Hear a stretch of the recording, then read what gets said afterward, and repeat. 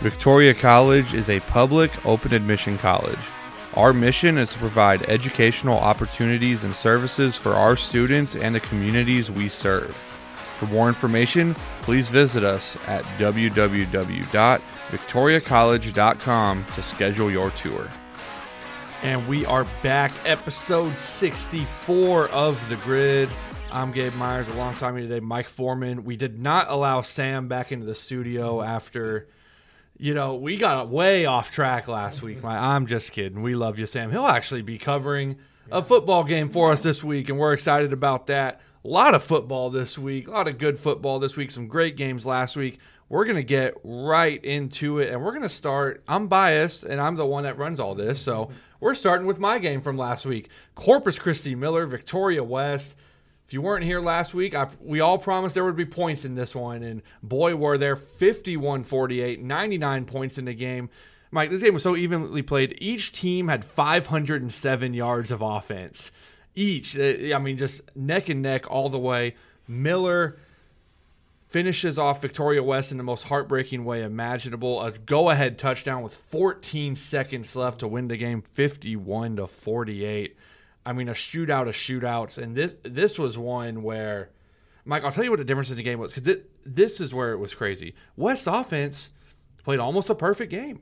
They didn't get stopped in the second half. They didn't turn the ball over. They never got into the red zone and didn't come away with points. The last time they played, they had a couple of turnovers. They had a red zone turnover. They didn't always take advantage of the opportunities. The West offense took advantage of their opportunities. But it was a touchdown on the last play of the first half, and Miller recovers an onside kick to take a one-score game to a two-score game and force West to play from behind the rest of the way. And that's the difference in the game. And you get into these playoff games, these winner-go-homes, and you get into a repeat matchup playing a team for a second time, and it's this just stealing a possession on an onside kick. It's stealing a score the last play of the half, and that's the difference in a football game. Yeah, well, also defense. When you get a lead with a minute something left, you should keep the lead. 57 seconds. I'm sorry. At some point your defense has to step up. And I realize that Miller's an explosive team, but it seemed pretty easy for them to go down the field. It was being there at the game, and Miller. Both offenses throughout the game did, as you could just tell by the score. Neither offense had trouble moving the ball, and this was one where when West scores on, and I'll tell you what, this says as much about the tone of the game as anything else. So West is down 44-42 with a minute left in the game. Mm-hmm. It's 4th and goal from really inside the 1 yard line. So a field goal gives them the lead. Right. West goes for it on 4th and goal to go for a touchdown because they knew, look, 3 points, a 1 point lead is not gonna do it here. We need to get it to where they have to score a touchdown to win the game. But that's just the way that's the way this game went. And Miller's passing offense, Trevor Long and Corey Holmes just had an absolute field day. But Miller, this is what's crazy about it. And you're right. You take the lead with under a minute left. That's a game you got to win. Especially the offense did not get stopped in the second half. Mm-hmm. The offense in the second, after the first couple drives of the game, it was like really weird the way it played out. And then the track meet kind of got started after that. The offense deserved to win the game, but Miller they just went down the field at will, and it was one of those where when they scored 57 seconds, I was like, gosh, it's a little too much time, which is crazy. And Miller had one timeout left at that point. There was only 57 seconds left in the game, but clock stops at the first downs. Miller's able to get a chunk play, get out of bounds. They got a big kick return from Ethan Vela, so they only had to go 57 yards, not 70 or 80, and it was just. This was a track meet, and it was truly whoever had the ball last wins, and that's what it was here. And it was, just the most heartbreaking ways for West to go out in that one. There's no doubt that's tough. And here's another surprise.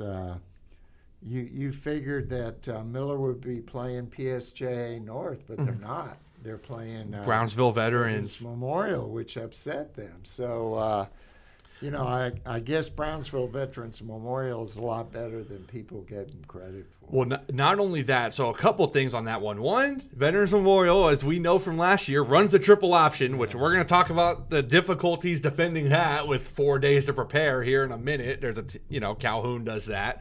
But also, PSJ North, and so, last few episodes I talked about my relationship with Marcus Kaufman. I know him pretty well. Coached me in high school. Right.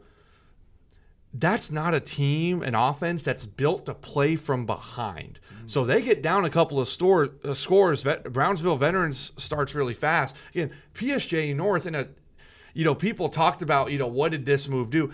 PSJ North started off the game with an onside kick. And it's like, oh, did they think they couldn't win the game? No, that was a move of disrespect of we think we're just going to run you from the jump. And they didn't recover it. Veterans Memorial scores. North gets stopped. Veterans Memorial scores again, and you're down 14-0. And that's a team that PSJ North, they run the football. They kind of bleed out. Now, they get big plays in the running game, but when you get behind a couple of scores, that's not – they haven't been behind a couple of scores this year, and that's not the way they're built to play. So then defensively, they start trying to do too much. Combine that with the triple option is something on 4 days to prepare on Thanksgiving week, where maybe on one of those days of practice or two of those days of practice, the kids aren't exactly all the way locked in. It's tough to prepare for, so you have this confluence of events, and the team that was the favorite to win this region is knocked out, and West was a team, kind of the mood around them was – Brownsville, they didn't get our best shot last year. If we played them again, maybe that game goes differently. That's how they felt coming into this Miller game. So you look at, man, we missed, on their side, man, we missed an opportunity here. That's the kind of the feeling over on the west side right now. Yeah, I understand that. And I just think that a lot of this is funny because there was a lot of talk after East beat Veterans Memorial about how Veterans Memorial wanted the third seed. Well, they got it, and then they lost to Brownsville Veterans Memorial. So the way this is played out is kind of amusing. But I think Miller has a good shot to win the region if we'll see. It's really interesting because you couldn't have two teams more different stylistically, and this actually mirrors a matchup we have in this round, a game I'll be covering, where you have Miller, who's this remarkably explosive offense, who Miller put up 51 points, Mike. That hurt their season average. They average over 60 a game. That hurt not only their season average, it hurt their playoff average. They are averaging more than 51 points a game. So that 51 points and 507 yards is a low offensive output for Corpus Christi Miller. That's below par for them against Brownsville Veterans, who ball control, triple option, keep the offense on the field. You couldn't have two more different teams. We kind of talked about this with Yoakum and Calhoun earlier this year, where it's like, get these two teams on the field. You might have a 30 to 12 time of possession or 30 to 18 time of possession game here, but really interesting. That's a matchup that's gonna be exciting to watch. But I know West there. It's a game they feel like they should have won, and the offense played perfectly, but the onside kick, that's the difference in the game because West, once the second half got started, you could just tell their offense, because again, the first part of the game for both offenses played out kind of weird. It took them a minute to find their footing, and once they did, it was just a track meet. You could tell the first time West got the ball in the second half, it was, okay, they're not getting stopped the rest of the game. Repper's in his rhythm. Kamari's running the football. They got receivers running open. Shout out to Camden Repper, the Victoria West quarterback. He played the best game probably of his high school career. Every decision he made was really good. Every ball was accurate. He was on it. And you could just tell they got rolling. The offensive line was running up front. Okay, they're going to just score every time they touch the ball. That onside kick from Miller and the head coach Justin Evans making the call to do that, a gutsy decision, but the right decision to steal a possession, ended up stealing a touchdown, and in a game you win by 4, that's the difference. Yeah, it's you're right. It's funny because I think about this was 7 years ago today, I believe, when Refugio beat Rogers 73-72 in that one overtime game, and the difference in that game, even though people probably don't remember, is Refugio got a safety early in the game. And you look back, they won by 1. In overtime. And that 2 points there is the difference. So you never know. I mean, you're right.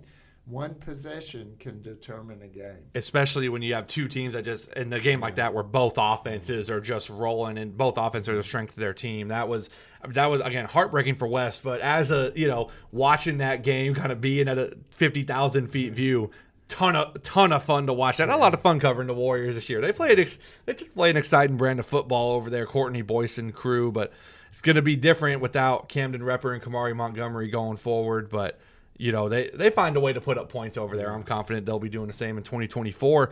Mike, you were up in Alvin, and this was a game that just the scoreboard. You see the score of that game. We were talking about it in the press box. We couldn't believe it. Jasper 28, Cuero 7. 3-touchdown win for Jasper. Mike, talk us through what happened over there. How the Cuero team that dominated all year, not just lose like so. Well, to be fair, Jasper was really good, and Jasper played a tougher schedule than Cuero, so they had that going in. Well, that district that Jasper's in is brutal. Yeah, and with Silsbee, which ended up getting beat by Belleville, they had lost to Silsbee because they tried a 2-point conversion and didn't make it. But Cuero didn't play well. There's no secret. 4 interceptions. You got a drop snap on a 4th down attempt. You have a roughing the punter penalty to keep a possession alive. You cannot do those things that deep in the playoffs. I mean, when you play good teams, you may get away with 1 or 2 turnovers, but that many, I'm sorry, you're not going to. And Jasper, I think they had 11 seniors on their defense, and they had great recovery speed. There was one time when Cuero had a receiver wide open, and I thought actually the quarterback took a little bit too long to throw the ball. Once he threw it, though, this Jasper defender comes out and is able to get his hand on it and tip it away. So there's 7 points right there that you missed. Off defensively, I don't feel Cuero played that poor a game because really they gave up one long touchdown run. And, in fact, Jasper's last touchdown, the only touchdown in the second half, was a ball that was thrown, tipped by a Jasper receiver and caught by another Jasper receiver. And that's just one of those fluky plays that it's as a it defense shows you that it's not your day, right? And Cuero, they had a good year. I mean, obviously they're disappointed because they were hoping to make it back to the semifinal. But I'll tell you what. Belleville's just been killing people, and that was another one that kind of sent shockwaves around the state. The way Belleville handled Silsbee, it kind of everyone's like, "Whoa!" And Belleville runs slot T, so Jasper is going to have a week to kind of figure out the slot T. So we'll see how that goes. Those slot T triple option teams, they get into the playoffs, they get really dangerous. You only get a few days to prepare for that. Well, Lavaca River Showdown Part 2 did not disappoint. Edna 27. Industrial 24. And Mike, when I got to Corpus Christi on Friday, my game wasn't until 5 o'clock. I had a long day Friday coming in after Thanksgiving, so I decided to get a hotel. I get to the hotel. The first thing I do is I find the stream of the Edna Industrial game, and I start watching the fourth quarter of that one. What a back and forth there. And Jaden Clay decided this was not going to be my final game. 4th down at the 22-yard line. It was like 4th and 9. Just a perfect pass to Tyson Owens in the corner of the end zone. He could not have, if he was standing next to him, he couldn't have handed the ball to him any better. And the Industrial defender had good, it's like he was not wide open. The defensive back was in good position. Perfect pass from Jaden Clay. Tyson Owens gets his feet in bounds. 22-yard touchdown with 36 seconds left. Edna 27, Industrial 24. What a way to close out that rivalry this year. Yeah, and in fact, the interesting thing about that, I was talking to Edna coach Jimmy Mitchell today. That pass, the play they had called was supposed to go the other side of the field, but Jaden read it. He read where the safety was. A 4-year starting quarterback right there. He read the safety, and he knew where to go with the ball, and he put it there. And Jimmy said, when I saw the ball in the air where it was going, I was surprised, he goes. but it worked out for him. Well, that's one. If you talk to Jaden, I bet he tells you, yeah, as a sophomore, maybe even as a junior, I don't make that throw. But he, senior 4-year starter, what's he got? 50 or so games under his belt at this point. All the 7-on-7, all the practice reps, reads the safety, knows where to go, trusts his receiver's going to be in the right spot. And again, perfect route, perfect throw, great catch by Tyson Owens, and Edna's playing Blanco in the regional final now, and this is where we expected this team to be in the preseason. Had, a little roller coaster. We had some up and downs over the course of the year, but here we are, regional final week, and Edna's playing football.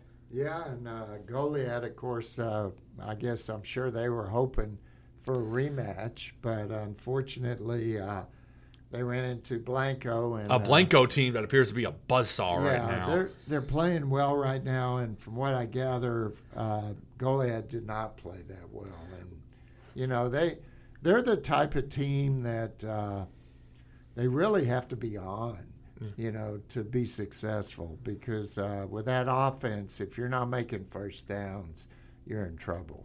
Yeah, Goliad again following that one. I was on the road to Corpus for most of that game, and following along with that, Goliad just couldn't stop turning the ball over. They couldn't, and we talked about it with Edna earlier this year. It's like they got to get out of their own way sometimes, and that's what happened with Goliad against Blanco. They couldn't seem to get out of their own way, and Blanco, a good team in their own right, more than happy to take advantage of Goliad not being able to hang on to the football. This is another one where, again, I don't think anyone's shocked. Goliad Blanco, it's like, okay, this is going to be a really good game.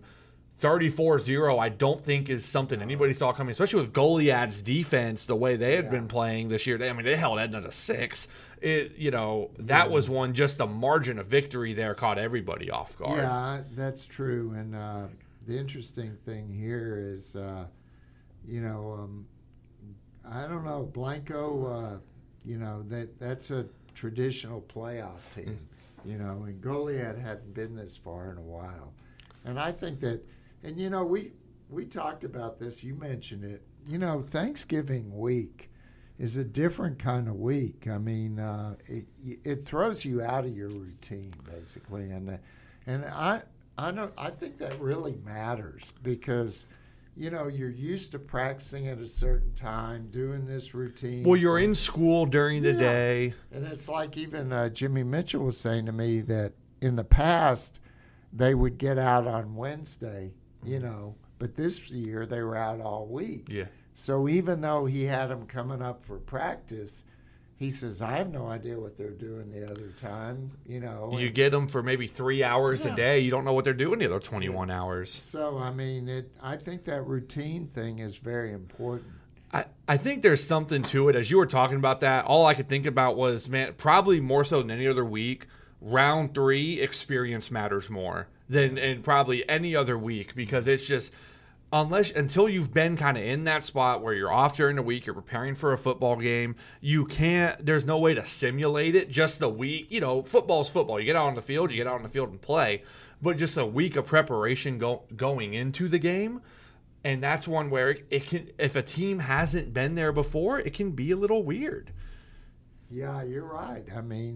You have to be prepared for that. And by that time, by the third round, in most cases, you're playing a good team. Yeah, there's no bad teams left at that point. So you really have to execute. And we saw it all over. Teams that didn't execute are gone. Yeah, well, speaking of execution, how about the Calhoun Sand Crabs? And Mike, it's tradition at this point. They kind of get through the regular season. They're able to get to the postseason. Although this year, they ended up winning the district, so good for them. But they get to the postseason, and then, man, that triple option, a couple days to prepare. Good luck. Calhoun comfortable against Alice. They jumped out in front early and they kept Alice at arm's length the entire game. Calhoun into round 4, and man, the Sand Crabs, Richard Whitaker and company. We were talking before. I was out at Calhoun today. We were talking before the show. Man, he loves this group. He loves this team. He does. He really does, because I really believe at the beginning of the year he wasn't sure what to expect from these guys, but they've come on and they play hard, and they also have a belief, I think, that they're good, which is important. And, the thing is we've talked about before, they come up in the system. So they know the system, and the more reps they get, the better off they're going to get. And it's one thing you get to the postseason, again, when you're in district play, so teams in Calhoun's district, during spring ball, during two-a-days, they're doing things to prepare for the triple option, knowing they're going to have to face it down the line. If you're Alice, or this week they're playing San Antonio Davenport, if you're one of these teams facing off with them in the postseason, you don't prepare for the triple option until the week you're playing them. Actually, something I love talking to coaches and just hearing like how they plan things out. Talking to Coach Boyce throughout the year, one thing he was talking about was, man, maybe I get Calhoun on the schedule going forward because Brownsville veterans in our region and they run a triple option just to get a look at it before we potentially would have to face them again. But if you don't face a triple option over the course of the year, in 3 days, 4 days of practice to try to learn to defend it, that's a tall order for anybody. Yeah, it is. It definitely is. And Alice had some turnovers in that game that really hurt. And that's something against Calhoun. The way if their triple option is going and they're able to control the football, you give up possessions. That's a death sentence. Yeah, no question. And then of Ganado, hey, Josh Irvin, our favorite coach, our favorite team, the Ganado Indians, Josh Irvin and company, doing what they do. They get another unbeaten ranked team in Holland with a 50-22. Man, I tell you, the haters tour is what Bryce Ullman referred to it as this week. That's I like the swagger they're carrying themselves with over at Ganado. But again, Ganado just doing what they do. You feel like this team is getting better and better every week. They're playing Refugio. We'll talk more about that one in a minute. We were out at Ganado and Refugio this week. That should be a fun one, but. Again, Ganado, since that Refugio lost, they felt like they've kept building. So that's, again, going up against Holland, they just, took care of business, have themselves back in the regional final. And, of course, Refugio cruises to a playoff victory. Where have we heard that one before? Yeah. What was it, 77 or no, that was a week ago. They won 42-14, but my understanding after talking to Coach Herring is Weimer is a slot teacher. Yeah.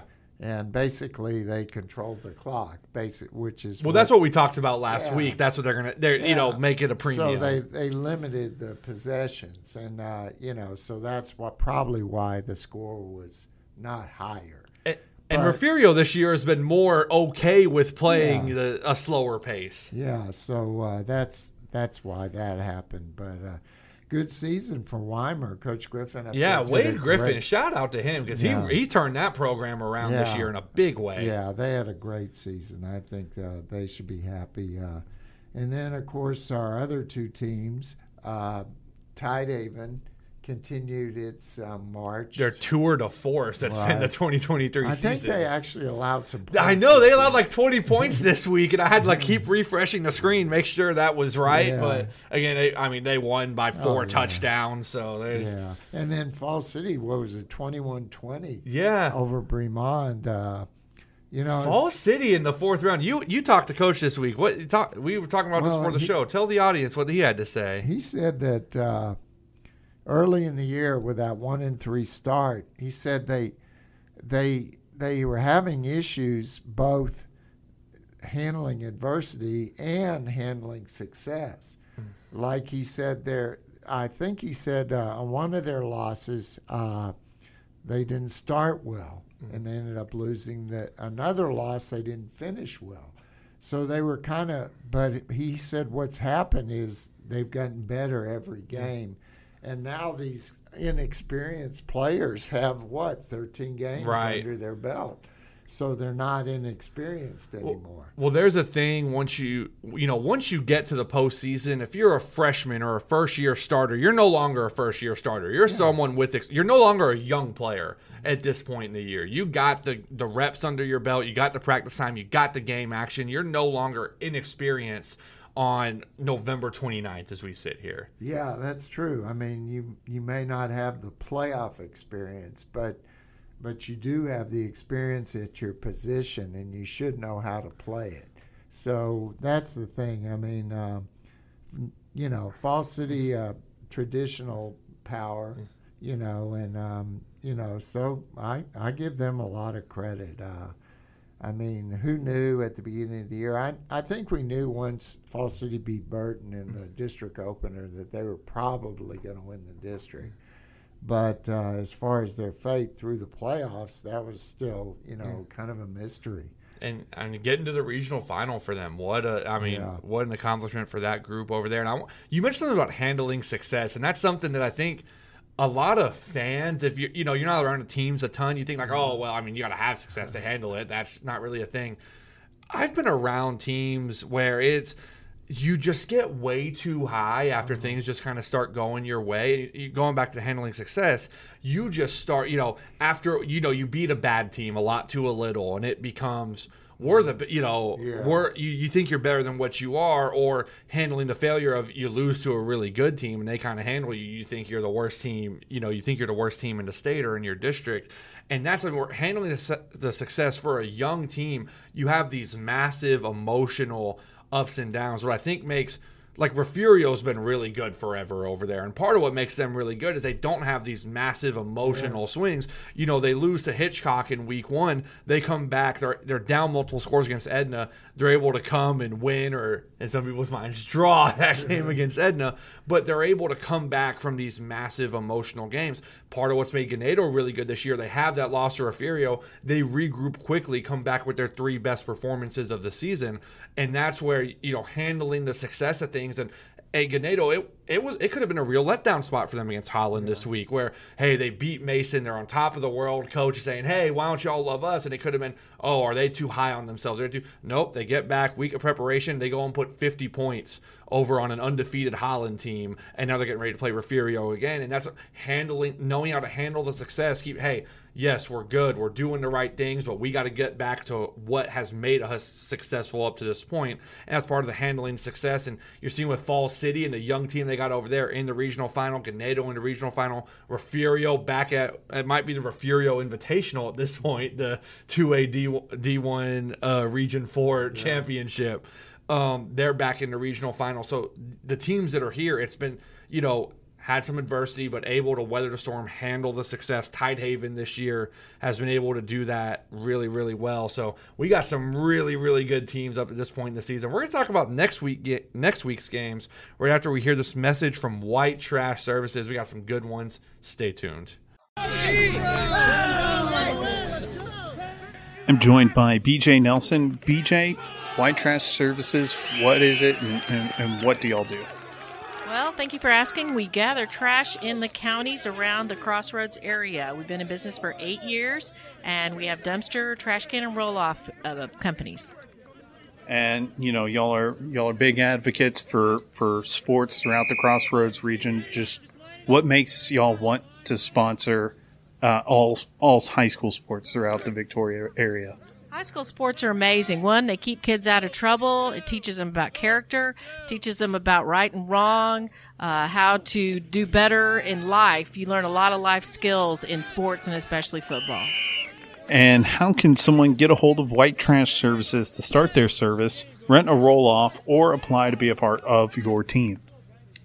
You can give us a call at 361-550-1826. I have a team of ladies that answer the phone and gentlemen. So give us a call anytime, 8 to 5 during the day, and we'd be happy to visit with you about any of those things.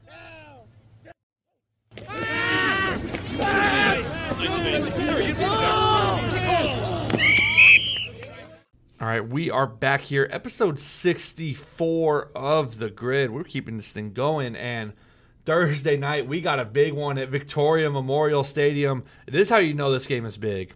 Mike and I will both be there. That's how you know this one is big. You get both of us out at Memorial Stadium, and Refugio Ganado, round 2, spot in the semifinals on the line. Mike, you were at Refugio this week. You talked to Coach Herring and company. What's the mood around the team as they get ready to face a Ganado team for the second time within a month? Well, obviously every coach will say this. They hate playing a team twice in 1 year. And I understand that, but I think Refugio's Refugio. They're used to playing in playoff games. They make the adjustments they need to make. I think they feel, I don't want to say cocky, but I think fairly confident that if they, execute, that they'll win the game. Yeah, and that execute was the buzzword around Ganado this week as well. They, talking to Coach Irvin, talking to quarterback Bryce Ullman, as they were talking this week, we watched the film of that game and we feel like we missed opportunities. Yes, Refugio is really good. We don't need to help them go win the game. They're plenty capable of doing that on their own. We have to take advantage of our opportunities, and they feel like learning from the last game. You talk about seeing a team for a second time. Yeah. Coaches don't like doing it, but I think if you're Ganado and Josh Irvin, you like it because Refugio at this point, what they do year after year is almost mythical. I mean, they're just consistently winning. For Ganado to have already been on the field with them, and what they talked about with Refugio is their speed. They're just, Ernest Campbell, obviously, Kai Whitmire, Jordan King. Jordan King's a big guy, but he can run. Yeah. So being on the field with that speed, knowing the challenges they present, there's like, okay, we know what's in front of us as far as the physicality and their speed that they're going to present with us. We have to take advantage of the opportunities we had. They talk about being inside the 5-yard line and not putting the ball in the end zone. Taking advantage of those opportunities, the Josh Irvin and Bryce Ullman both think that Bryce has taken steps as a quarterback since that first game, and they're excited for the chance to kind of they think they've improved a lot in the last month since playing Refugio. They're excited to kind of put that to the test to see if their estimation is right against one of, if not the state's best team. Well, I mean, let's face it. They knew that if they were going to make it to this point, it would probably be Refugio. Yeah. So they did what they needed to do, and they've been very impressive. And so we'll see. I mean, I've seen some weird things happen. I remember a game at Memorial Stadium years ago where Ganado beat Refugio 7-6. Came down. Refugio had a lot of turnovers and missed an extra point, and Ganado threw a touchdown pass and ended up winning. So anything's possible at this stage. You just go play your game and hope that things work out. Well, I'll make a bold prediction. This one will not be 7-6. I think both offenses are. Yeah, I have a feeling. Now, here's the unless it's pouring rain. Yeah. Then you could get in a situation where you have a lot of turnovers, things like that. But from what I understand, the forecast, I think, is supposed to stop by tomorrow night. Yeah. I think it's tomorrow afternoon. Well, I'll say this. If it does end up pouring rain, I actually think that favors Refugio. Ganado relies a lot on their passing game. Refugio, you got Jordan King back there. If it's pouring rain, you can just turn around, hand the ball to 27, and let the rest take care of itself. But that, Mike and I will both be there tomorrow. That's a fun one that, we're excited for, and both teams are excited for. A spot in the semifinals on the line. It doesn't get any better than this. Another rematch this week, but a rematch from last year at Memorial Stadium on Friday. Our friend Sam Fowler will be at that game. How nice of him. Tidehaven, a rematch against Poth, and Mike, talking to Coach Lucio this week, this sounds like, you mentioned 7-6 Refugio and Ganado a few years ago. This one might actually end 7-6 with the two defenses they have. Yeah, the big difference this year, I think, though, is Joseph Dodds. He wasn't healthy last year, and that really hurt. The other thing is Kel Russell, Tidehaven's quarterback, is now a sophomore, and he was playing last year as a freshman. Well, he's got 25 games under his belt now at this point, a whole other season, a whole other offseason, learning the offense. And Tidehaven actually has weapons in the passing game as well. They got They got a couple of guys who can go win one-on-one matchups. And you talk about for a quarterback against a really good defense, you can, 2 or 3 times just say, hey, I got a big 6'3" target out there. Let me see if we can just go up and get it. And that, that could be a pressure release right there. Yeah, Poth, I mean, let's face it, we know Poth, they're perennials, They're in the playoffs. They play well. They play hard.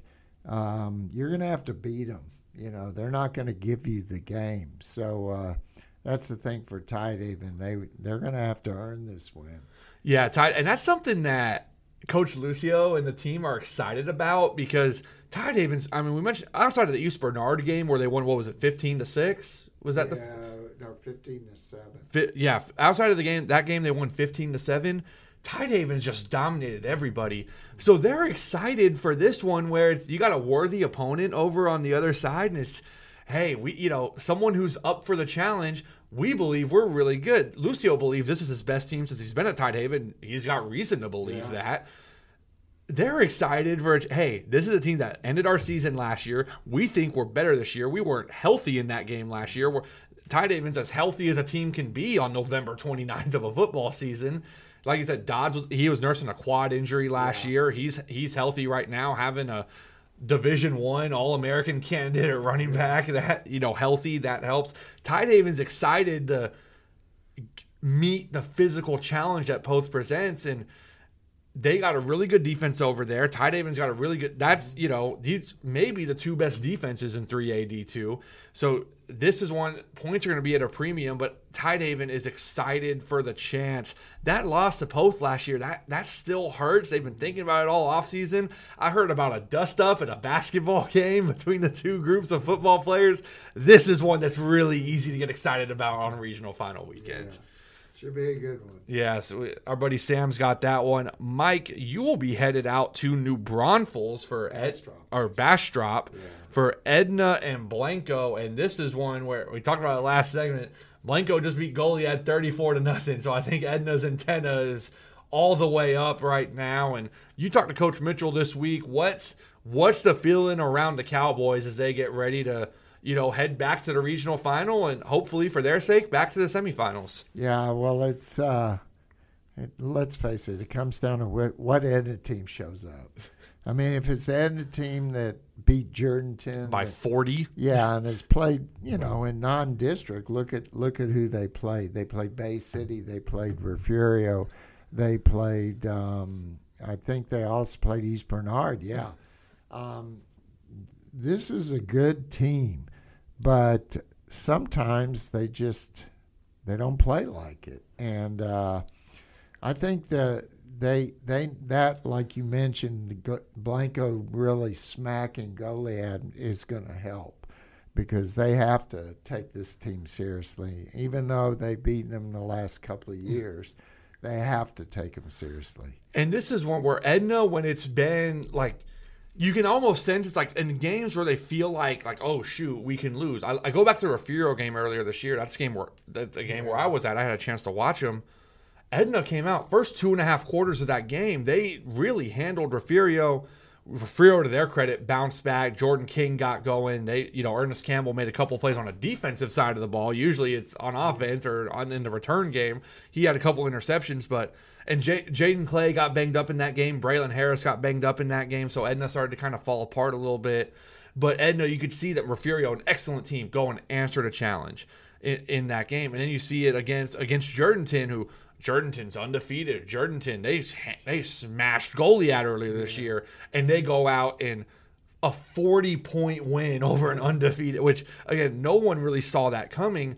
So Edna, when they've had this like, oh, shoot, we could lose, internally when they believe that, you see them answer the challenge. So I think if you're a fan of Edna, you almost get excited when you see Blanco beat Goliad like that. Yeah. It's like, okay, Jaden Clay, Braylon Harris, all those guys, Jacob Reyes, they are wide awake for the challenge that's coming at them this week. Yeah, and I think actually the way they beat Industrial may actually help them. Because they had the late last second throw, that or last minute throw, that it shows them that, hey, we can come from behind, and if we have to, we can win the game like that. Although you don't want to get in that situation. Right. It at least lets you know that it's possible. And again, that's a district opponent. Second time they've seen you this year. I always think you get into a second matchup with a team, it favors a team that lost the first time around. And again, you turn the ball over a couple times, it bounces and go your way, a guy breaks off a big play, you're in a nip and tuck ball game. But again, Jaden Clay throwing that last touchdown pass and a perfect throw and showing, hey, we get into the situation because Blanco is a really good team. You could play well and be in that situation this week to know, hey, we can pull one out in the fourth quarter in the final minutes. That can do something for your confidence if you are in a close game in the fourth quarter. Yeah, that's true. And, also you look at it, Edna has been in this situation, and although I think we need to point out, I saw a Matt Stepp tweet this year about how rematches. Yeah, And I saw that tweet today too. Yeah, he said that 12 of the 18 teams, the same team won. Yeah. So what that shows, that team is better, but that doesn't mean it's not difficult to play a team twice. Well, I go back to Weston Miller, the game I was at this week, and I know the first time around, Miller beat West by a touchdown, but West scored with a minute left to take it from 52-38 to 52-45. This one, Miller had to score to go-ahead touchdown with 14 seconds left. That was a much more difficult game for Miller going around facing them the second time. You face a team a second time around. I think, again, the team that wins the first time, it's a harder game for them. The team that loses the first time, you're looking at it being around West last week, being around Ganado this week, they're thinking, oh, man, we can't wait to get a second shot at them. We did this wrong. We did this wrong. If we take advantage of that, we think it's a different ballgame. That's how West felt last week. That's how Ganado feels this week. Whereas if you're the team that won, you have to try to preach to your kids, especially if you're Refugio right now, who won the first game handily. Herring's trying to preach to his kids, guys, we got to play well if we got to win this game. And you're thinking, oh, coach, we won by 3 touchdowns and we didn't even play all that well the first time. What are you talking about? So that, I think it's a psychological aspect as much as a physical one when you get two teams in a rematch scenario. Yeah, I agree. So, and then I'll be up at the Alamo Dome this week. I've been to the Alamo Dome many times, Mike. This will be my first time as a member of the working media. Calhoun versus San Antonio Davenport, and we talked about it a minute ago, or in the last segment, where it's Brownsville Veterans Memorial against Corpus Christi Miller, and this is another one completely different styles. Davenport, explosive offensively. They can put up 60 on anybody. Against Calhoun, the triple option, who, this is going to shock you, Mike, Richard Whitaker wants to control the clock this week. Yeah, that total shock. Yeah. I'm wondering in this game is just how athletic Davenport is. To me, that's a big key, because I remember when Coach Whitaker a long time ago came to Calhoun and put in the triple option. That was back when it was in Region 3 with Bay City, El Campo, and those people. And you could see it would work, but the difference was Bay City, El Campo had the athletes. And when you would get out in space, it may be a 5-yard run instead of a 30-yard run. And so that made you drive the field more, and that makes it more difficult. That will be, I've heard a lot of things about Davenport. They're obviously good. They beat Hallettsville. We know that. They crushed West earlier this year. So, we know that they're a good team, but they've got some losses. So, they're not unbeatable.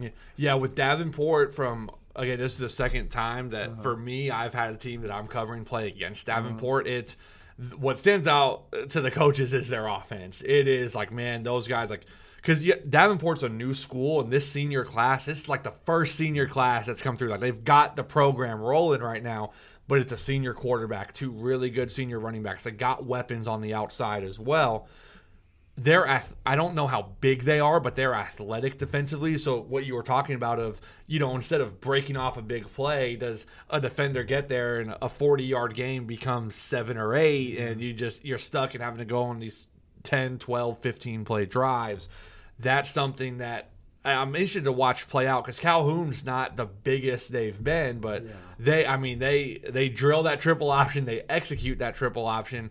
You got teams on totally different sides. I look at this as Calhoun has got, and they've done this in the playoffs, Calhoun's gotten off to 2-score leads early, and when you're playing against a triple option team who can hold the ball, it's easy offensively to start to kind of panic. Can they put Davenport in that situation where it's, oh shoot, instead of having 11 possessions this game, we might only have 8. Can they put them in that position, get them down early, and get them to make some out-of-character plays? Whereas if Davenport goes up by 2 scores early, that's where we can talk about what it was with PSJ North last week, where it's, shoot, we're not built to play a game like this. So I think the early part of any game is important, but in this one specifically, with 2 teams who are so different, I think the early part of the game is so important for each of these teams for different reasons. I'm excited to kind of watch just a stylistic clash play out at 7 o'clock on Friday night. That's going to be a lot of fun. And in Falls City, they're taking on Chilton this week, and Chilton is we know they're a really good and talented football team, and Fall City's going to have their hands full this week. Yeah, and Chilton, really, let's face it, they're lucky to be in the playoffs because the executive committee is their district executive committee said they weren't. I mean, they ruled ineligible players, but they appealed it, and by a 3-2 margin, they won at state. Once they've got in, though, they've taken care of business. And what I was told about Chilton is Coach Kiroff told me it's easy to see their athletes. He says, but what people often don't realize is they're well coached, and they don't just make plays because they're athletes. They make plays because they're athletes in the right position. Mm-hmm. And the thing that he said he would like to see from Fall City is sustaining drives, keeping them off the field. He said Fall City's been kind of a big play team too, so with Braylon Johnson, obviously. But Coach Kiroff said that way, give his defense time to rest because he's always based his success on defense. And I think that's what he's aiming to do against Chilton. Yeah, and it's funny you mentioned that because talking to Whitaker today about Calhoun, he said, I think some of the best defense we can play this week is on offense and keeping the ball, and that's a similar sentiment as you're getting from Fall City. Coach Whitaker has always told me our goal is first downs, and that's right. He just wants those first downs so he can keep grinding and keep grinding the clock. And and one thing about Fall City Chilton, probably waiting for the winner of that game is Mart. And, that's never fun. Fall City did beat Mart in that year they went to the state final.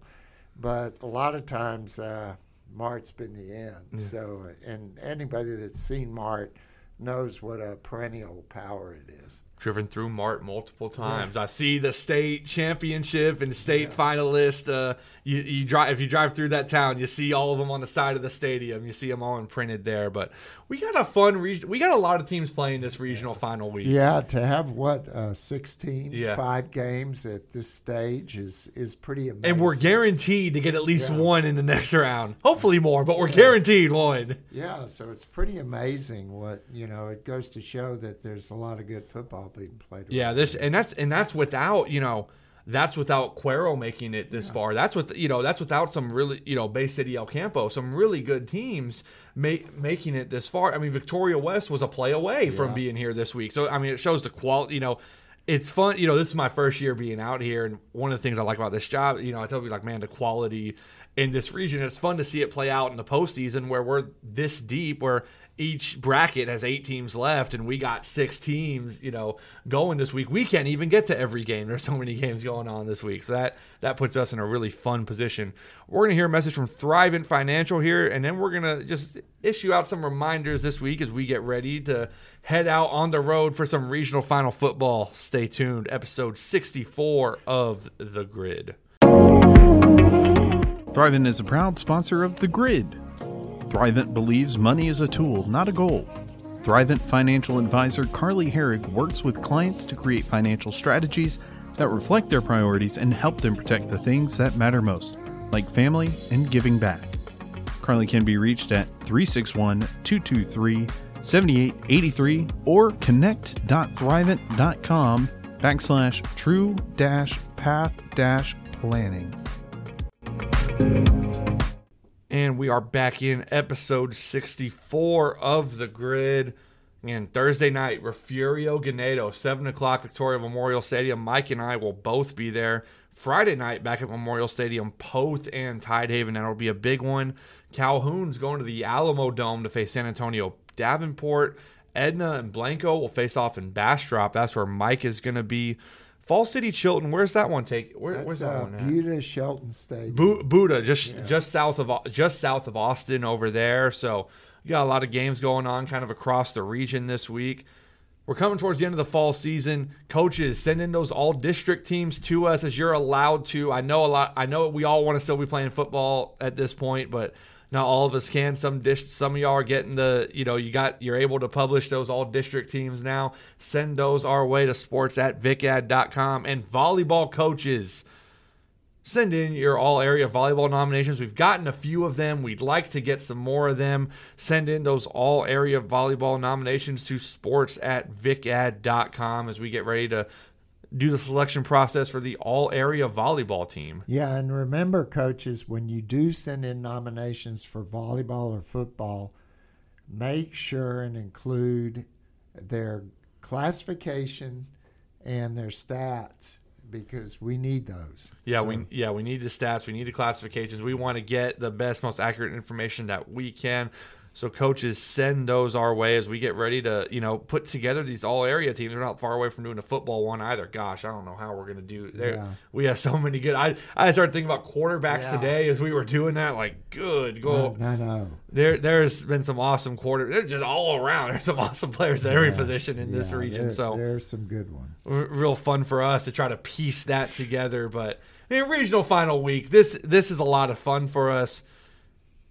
Mike, it's been fun doing this week's show. I'm excited for this week of football. I'm excited that you're back and you're going here. We got to get you, make sure you get your bag carried up the stands. But Mike Foreman is back in business, baby. And guys, thank you so much for tuning in to this week's episode of The Grid. For Mike Foreman, I'm Gabe Myers, and we can't wait to see you back here next week, hopefully with multiple teams in the state semifinals. Thank you for tuning in. We'll see you back here next week.